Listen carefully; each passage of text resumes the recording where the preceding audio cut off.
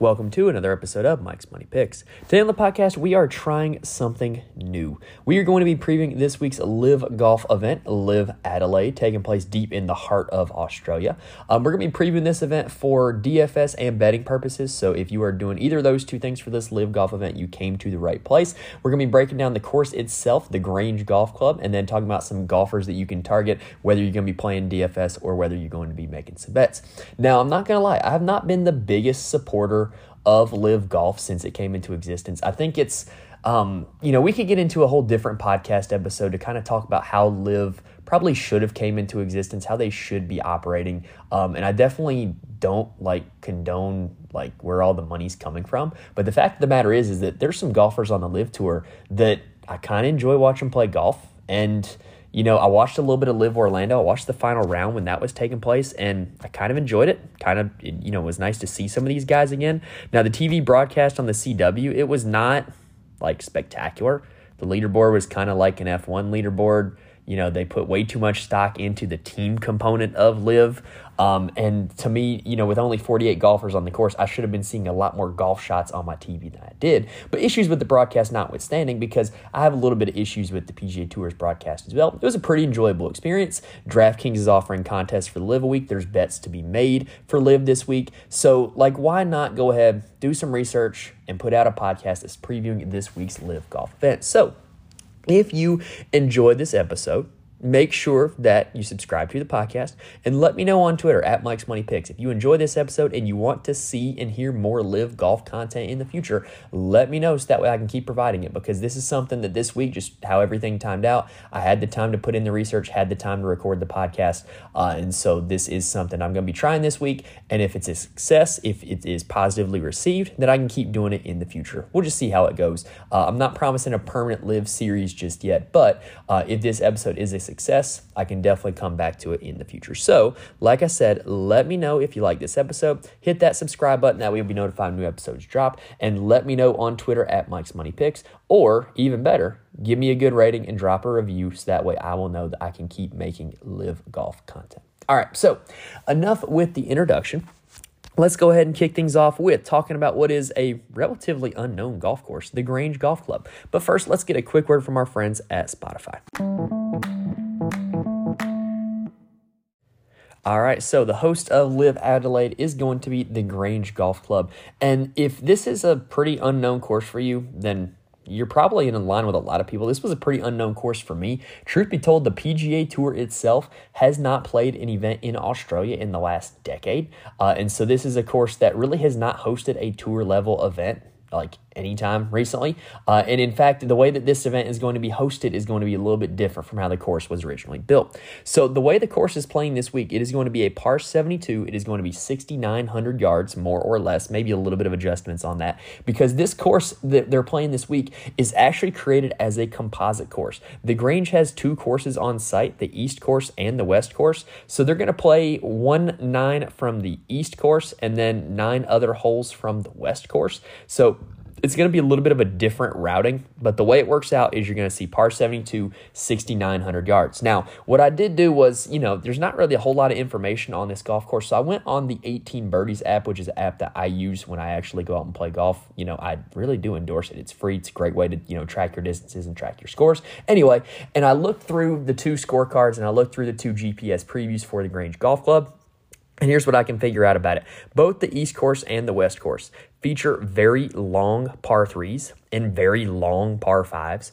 So that is something that you can be expected. So that 6,900 yards that you're going to see on the scorecard is due largely in part to length on par 3s and par 5s. The par 4s are going to be pretty short. They're not really drivable par 4s. They're very narrow. The fairways at this course are very narrow. It's going to be very claustrophobic with the amount of trees and the amount of bunkering that is on this course. It's probably some of the more narrow fairways in comparison to a lot of the courses that are played on the PGA Tour. So this is not a course where you can be spraying it off the tee. You're going to want to be keeping the ball in play. You're going to want to be keeping it on schedule. There's not a whole lot of water. I mean, we're in Australia, so there's not a whole lot of water there in general. So the wayward drives are going to be finding tree trouble or finding really the desert areas. So it's not like you're going to be losing strokes if you miss off the tee, but you're going to be putting yourself in bad position where you're going to have to play out of position, and it's going to be really hard to make pars if you do miss the fairway.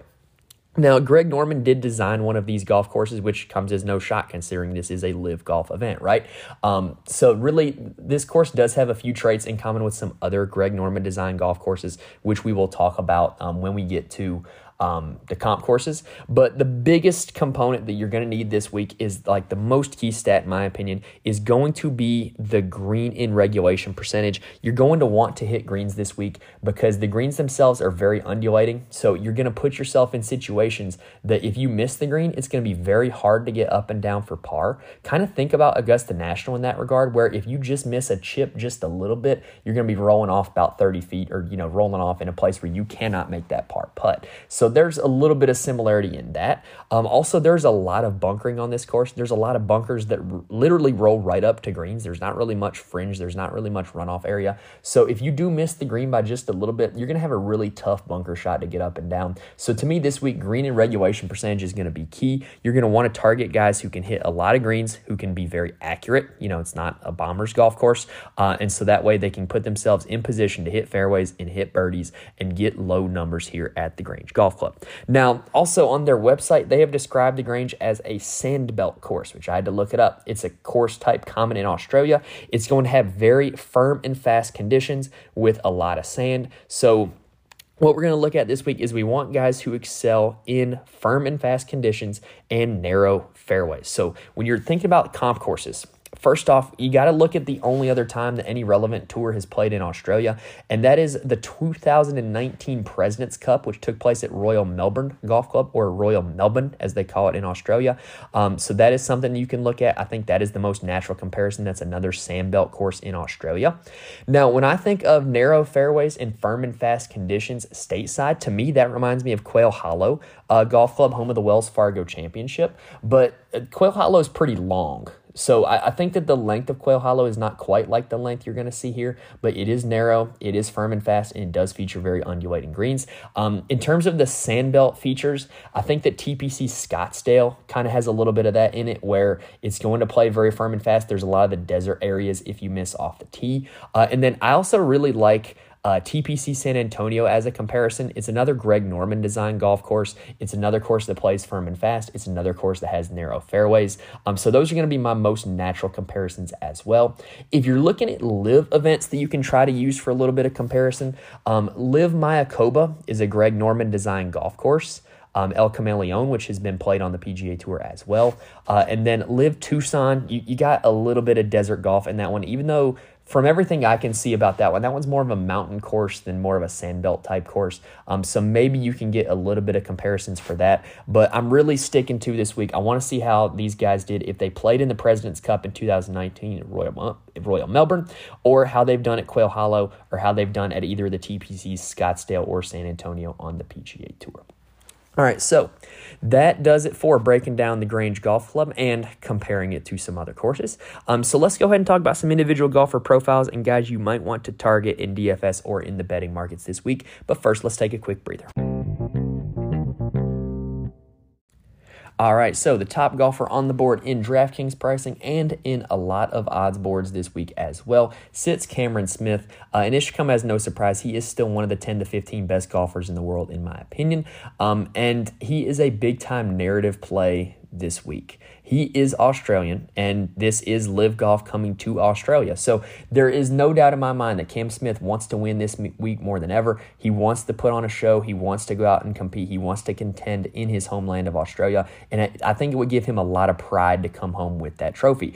Kind of in his PGA Tour career, you don't always get like a fully engaged, locked-in Cameron Smith, and I kind of think this is going to be a week where you are going to get that. If you need further proof of it, he won the Australian PGA Championship in November. Now, that was not a tournament that had a great field. It was a secondary tour event. Like, I believe it was the Australasian Tour that put it on, but he did go out in his home country, and he did go out and win it. Now, he doesn't exactly light up the board at any of my comp courses.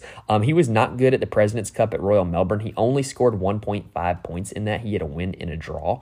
And so not really going good for him. He doesn't really have any good finishes in any of the other comp courses. And also his recent form coming in isn't that great. He actually only has one finish in the top half of a LIV event this season in the 3 that have been played. So if I'm being totally honest, A whole lot of signs point away from Cam Smith this week, but in terms of the whole narrative of him being Australian and it being an Australian golf course this week and there being a lot of pride and a lot of motivation for him to win, that is what you're going to be going with if you are playing Cam Smith this week, is the narrative angle as opposed to the actual statistical angle. Now, next up on the board on DraftKings is Joaquin Niemann, who is coming off of a very quiet 16th place finish at the Masters. His finishes on the LIV Tour have been, I'm not going to lie, kind of underwhelming. And speaking of underwhelming, he also was pretty bad at the President's Cup at Royal Melbourne. And he only scored 0.5 points in that contest, which means he only had a draw. He did not win any of his matches. Now, granted, the Americans did win that tournament, and so, the internationals didn't exactly put up a whole lot of points themselves, but what you're going to see in that is, if you're not winning matches there, that's not exactly a great sign. Now, also, he doesn't really have a whole lot of, flashy finishes at any of the comp courses. So I kind of think he's a little bit overrated on the DraftKings board, in my opinion. But the very quiet 16th place finish at the Masters is a good sign. He is a fairly accurate golfer, and he does play pretty well in firm and fast conditions, much like his win at Riviera, which was very firm and fast. Me personally, I think he's a little overrated on DraftKings, but I think he makes for a decent bet to win, and I do think there's a little more stats there that support that as opposed to Cameron Smith. Now, the guy that I think everybody is going to be on this week, in DraftKings, I think he's going to be one of the highest owned. In the betting markets, I think he's going to be one of the most bet, is Brooks Koepka. Brooks Koepka actually won the last LIV event at Crooked Cat Golf Course in Orlando, and he actually followed that up with a runner-up finish at the Masters. He really, if we're being honest, should have won that golf tournament. Now, Brooks Koepka, the thing you always got to remember with him is, much like Cameron Smith that I mentioned earlier, you don't always get an engaged Brooks Koepka. He really just wants to show up at the majors, win majors, and go about his business, right? That's what he does. So the question is, I really think that the win at LIV Orlando was him in his own mind trying to get right for the Masters and trying to play some good golf before the Masters. So the question now is really, is he going to be motivated to play this event? Is he prepping for the PGA Championship yet? Is he, or is he trying to get revenge or trying to prove something to himself? I don't know where his mindset is, but if we get an engaged Brooks Koepka, we're definitely going to be in for a good finish from him this week, in my opinion. He did not play the President's Cup at Royal Melbourne in 2019, but in terms of my other comp courses, he has 2 wins at TPC Scottsdale, which, like we mentioned, is another desert course that plays very firm and very fast. So if we get engaged Brooks Koepka this week, I don't think the rest of the field stands a chance, but you never know if you're going to get fully locked in, fully engaged Brooks Koepka. Next on the board is Dustin Johnson, who really disappointed at the Masters. He was a lot of people's one-and-done pick in the Masters because, it makes sense to pick the LIV guys in the majors in one-and-done. He finished 48th in that tournament. He made the cut pretty easily, but he just kind of ejected on the weekend. He looked miserable out there playing in the rain and the wind on Saturday, and he kind of mailed it in on Sunday. Didn't really, play all that well, but he did make the cut, which is not an automatic thing at the Masters. It's definitely easier said than done. In his last 2 LIV events have been pretty solid. He's came in 7th and 13th in those. And throughout his PGA Tour career, he's a guy who excels at firm and fast conditions. He hits the ball a mile, and he hits it pretty low ball flight as well, so the ball's going to roll out pretty far for him. But to me, the narrowness of this course does concern me a little bit. He's a guy who can definitely get wild with the driver at times, but if he is, at this course, if we're being honest, he can take less than driver on a few holes, and so I kind of think that might set up well for him if he is hitting 3-wood or a 3-iron off the tee. And I kind of think that this does set up pretty well for Dustin Johnson. I have no problem starting your DraftKings lineups with him or betting him outright to win this tournament. Next up is Mito Pereira, who is one of the most talented golfers in the field, and he's one of the most consistent finishers on LIV so far this season. He has a 15th, a 6th, and a 5th in his last 3 LIV events. In terms of comp courses, Mito's career is so young that we don't really have a whole lot of data to base it off of for the comp courses, but he did play well in his only trip to TPC San Antonio, which is another Greg Norman design. So I definitely think that this week sets up well for Mito. And even though he was not able to win on the PGA Tour before he, defected for LIV, I do think he has a chance to get in the winner's circle for the first time at LIV this week. I think he makes a really good bet to win this golf tournament. Patrick Reed is the guy that no one ever wants to play on DraftKings, and no one ever wants to bet to win the golf tournament because He's Patrick Reed. Like, let's be honest, he's pretty unsufferable. And if you don't know what I'm talking about, Google like Patrick Reed lawsuit or Patrick Reed cheating or Patrick Reed disliked, like anything Patrick Reed, and just see what the next word pops up is. And there's a whole lot of stories on why Patrick Reed is not very well liked. But I got to say, he's playing some pretty good golf. He's coming off of a 4th place finish at the Masters and a 3rd place finish at LIV Orlando. And actually, he has a decent finish at one of the comp courses. He has a T6 at his last event at Quail Hollow that he played at the Wells Fargo Championship in 2021. But he did not have a good performance at the President's Cup at Royal Melbourne. He only scored 1 point in that event. And I don't know how well this course really fits for him. I kind of like Patrick Reed at events where it's like major light conditions, very long, thick rough, where you're going to be rewarded for avoiding the rough, places where it's tough to get up and down because he is able to do it. So I don't necessarily know if this event sets up the best for him, but in terms of recent form coming in, he does have some of the best out of anybody with that 4th place finish at the Masters and the 3rd place finish at LIV Orlando. Now, a guy that I was ready to just totally ignore until I started looking into it was Matthew Wolff. So Matthew Wolff has 3 straight LIV top 10s, which is fairly impressive, right? Even though this is a 48-person field, 3 straight top 10 finishes in any golf tournament is pretty solid. Now, the only issue with Matthew Wolff is I really don't think this course fits his game at all. He is a guy who loves to bomb it off the tee, and he can kind of spray it all over the place. And so he needs a course where you're not going to be punished for spraying it all over the place. And the narrowness of this course with the tree lines and with all the sand and desert areas that are in place, I don't think this sets up very well for him. So Matthew Wolff is probably a pass for me this week, even though he does have some really good finishes. Now, Charles Howell III is a guy who came on to LIV this season and came out swinging with a win and a 5th place finish. He actually does have some pretty good performances at the comp courses. He has a T4 at TPC San Antonio in recent years. He also had a win. The win that he had on LIV was at Mayakoba, which is a Greg Norman design course. And Charles Howell III has always been a guy who's been very accurate off the tee, never super long, so I don't think this course is going to box him out with his lack of distance. So I definitely think that this course does set up well for Charles Howell III. Now, a guy that I like really, really a lot this week is Abraham Ancer. So the last time Abraham Ancer played at Quail Hollow, which is the American firm and fast and narrow fairways course, he came in T2 at the Wells Fargo in 2021, the one that Rory McIlroy won. So I can kind of forgive him for coming T2, right? And he also played super well at the 2019 President's Cup at Royal Melbourne. He actually led the international team with 3.5 points. That's 3 wins and a draw. And, when you lead the entire international team, that's pretty impressive. There were some good golfers on that team. He's also a guy who is super accurate, super good on approach.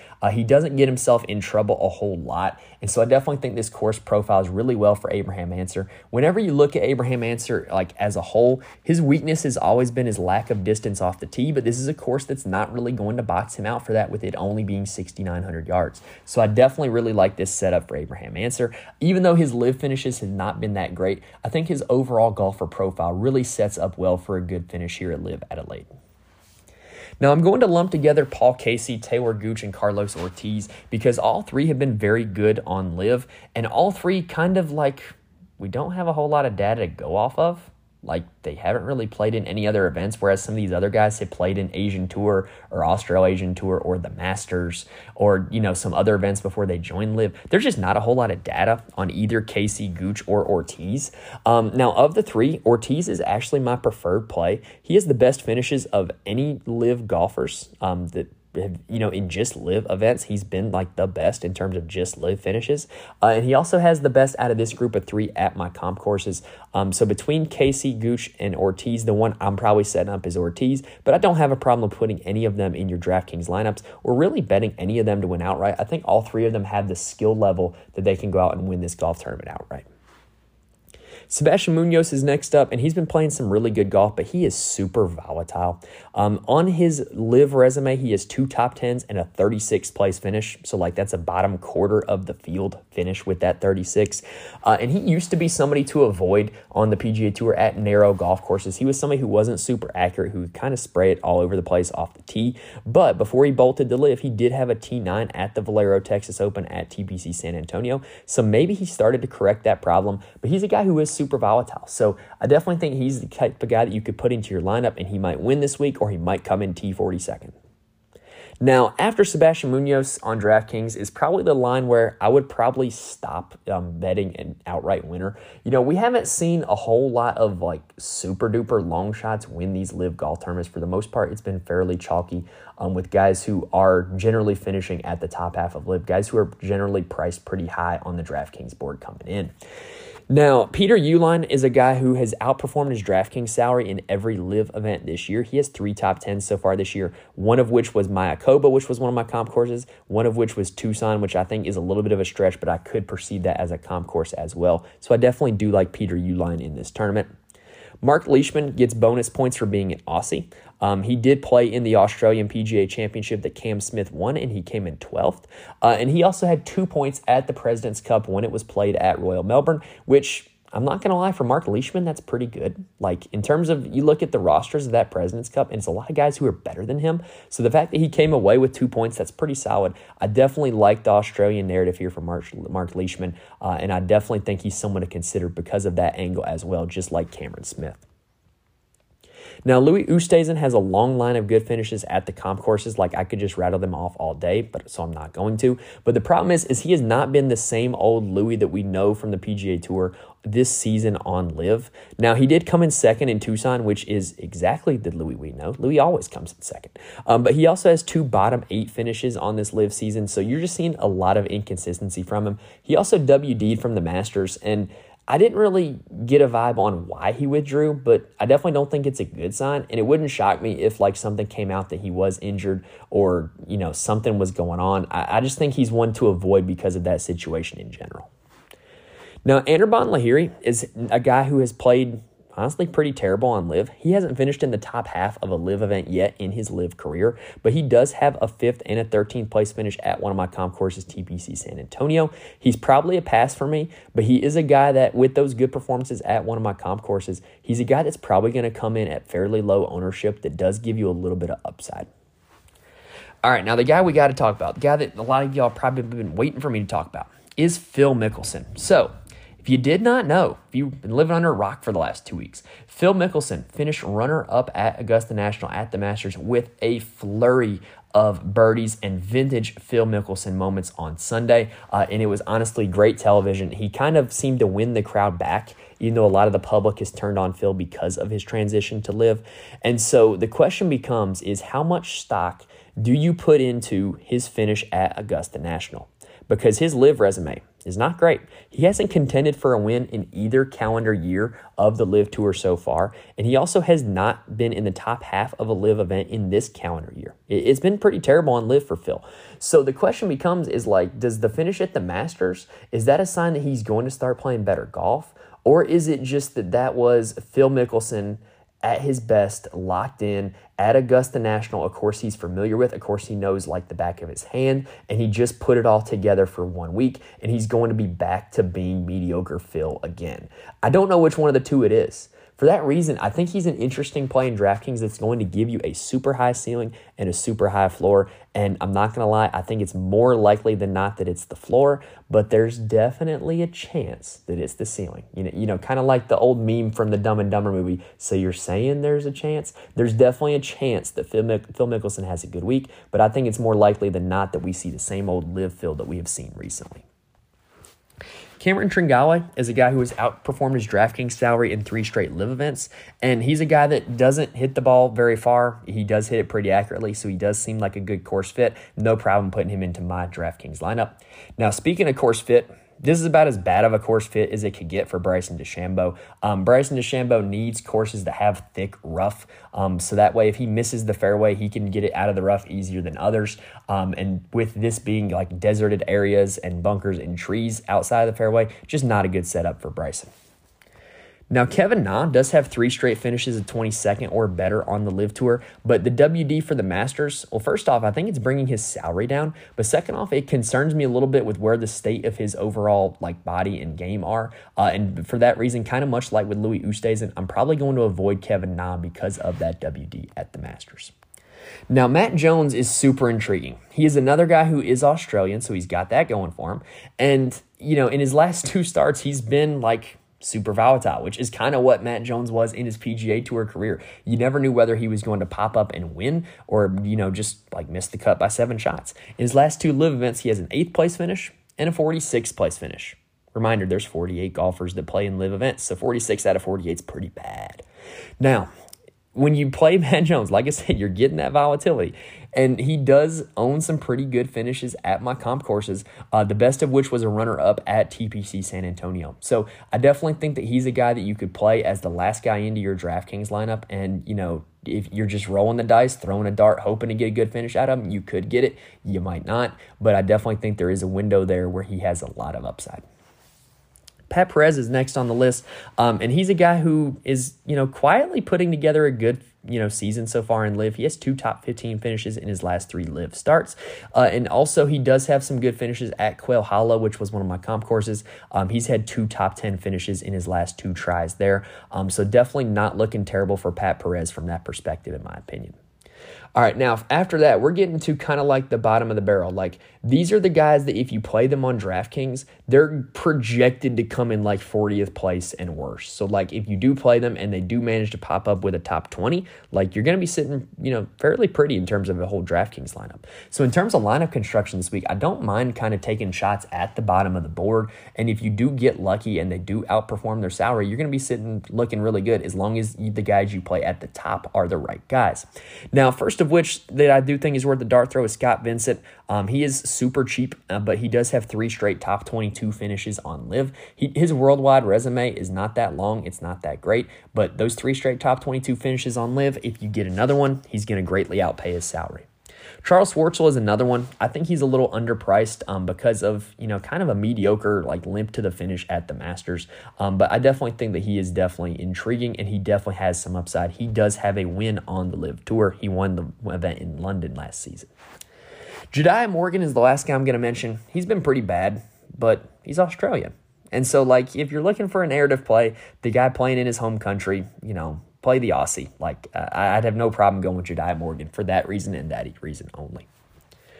All right, so that does it for almost all the golfers. I believe LIV has 48, and I believe we talked about at least 30 of them there in that segment. So hopefully gave you guys a lot of good information that you can use to build together your DraftKings lineups or build together your betting card this week. Now, you can also bet on the team that's going to win, and I got to be honest, just looking at the odds for that, I don't really like the numbers on any of them. The team event winner has been pretty random, in all honesty, and usually it doesn't match the actual winner of the golf tournament. So I think if you're going to bet a team winner this week, you can bet the Ripper Golf Club, the all-Australian team. I definitely think there's a good angle for them. And also, I think when you just look at terms of pure talent, the 2 clearly most talented teams are the 4 Aces and Torquay, as they were saying on the last LIV broadcast. But I definitely think those are the 3 that I would be interested in. I probably wouldn't be looking elsewhere. But like I said, I really don't like the numbers on them. I think you can have better odds trying to pick a winner of the individual tournament this week as opposed to the team tournament. So anyway, hopefully that gave you plenty of information to build your DraftKings lineups, build out your betting cards, do whatever it is you're doing for LIV Golf this week. Reminder, if you like what you hear on the podcast, please rate and review. If you enjoyed this LIV Golf episode, please let me know. Drop a rating and drop a review, or shout me out on Twitter at Mike's Money Picks. Let me know that you enjoyed the LIV episode, and if I get a good positive response from this, I'm probably going to keep doing more of them. This week just worked out perfectly with the timing. I was able to have the time in my personal life to do some research, to put out the content, and so if you guys enjoy it, it is something that I can come back to in the future. All right, so that does wrap up this episode. Make sure you hit that subscribe button so you'll be notified when new episodes drop. We will be back next week talking about the next PGA Tour event, which is the Mexico Open at Vedanta. So make sure you hit that subscribe button and you'll be notified when that drops. Best of luck to everybody this week in all the DFS, betting, whatever contest you're going to be playing. Thank you guys for listening, and I will see you next time.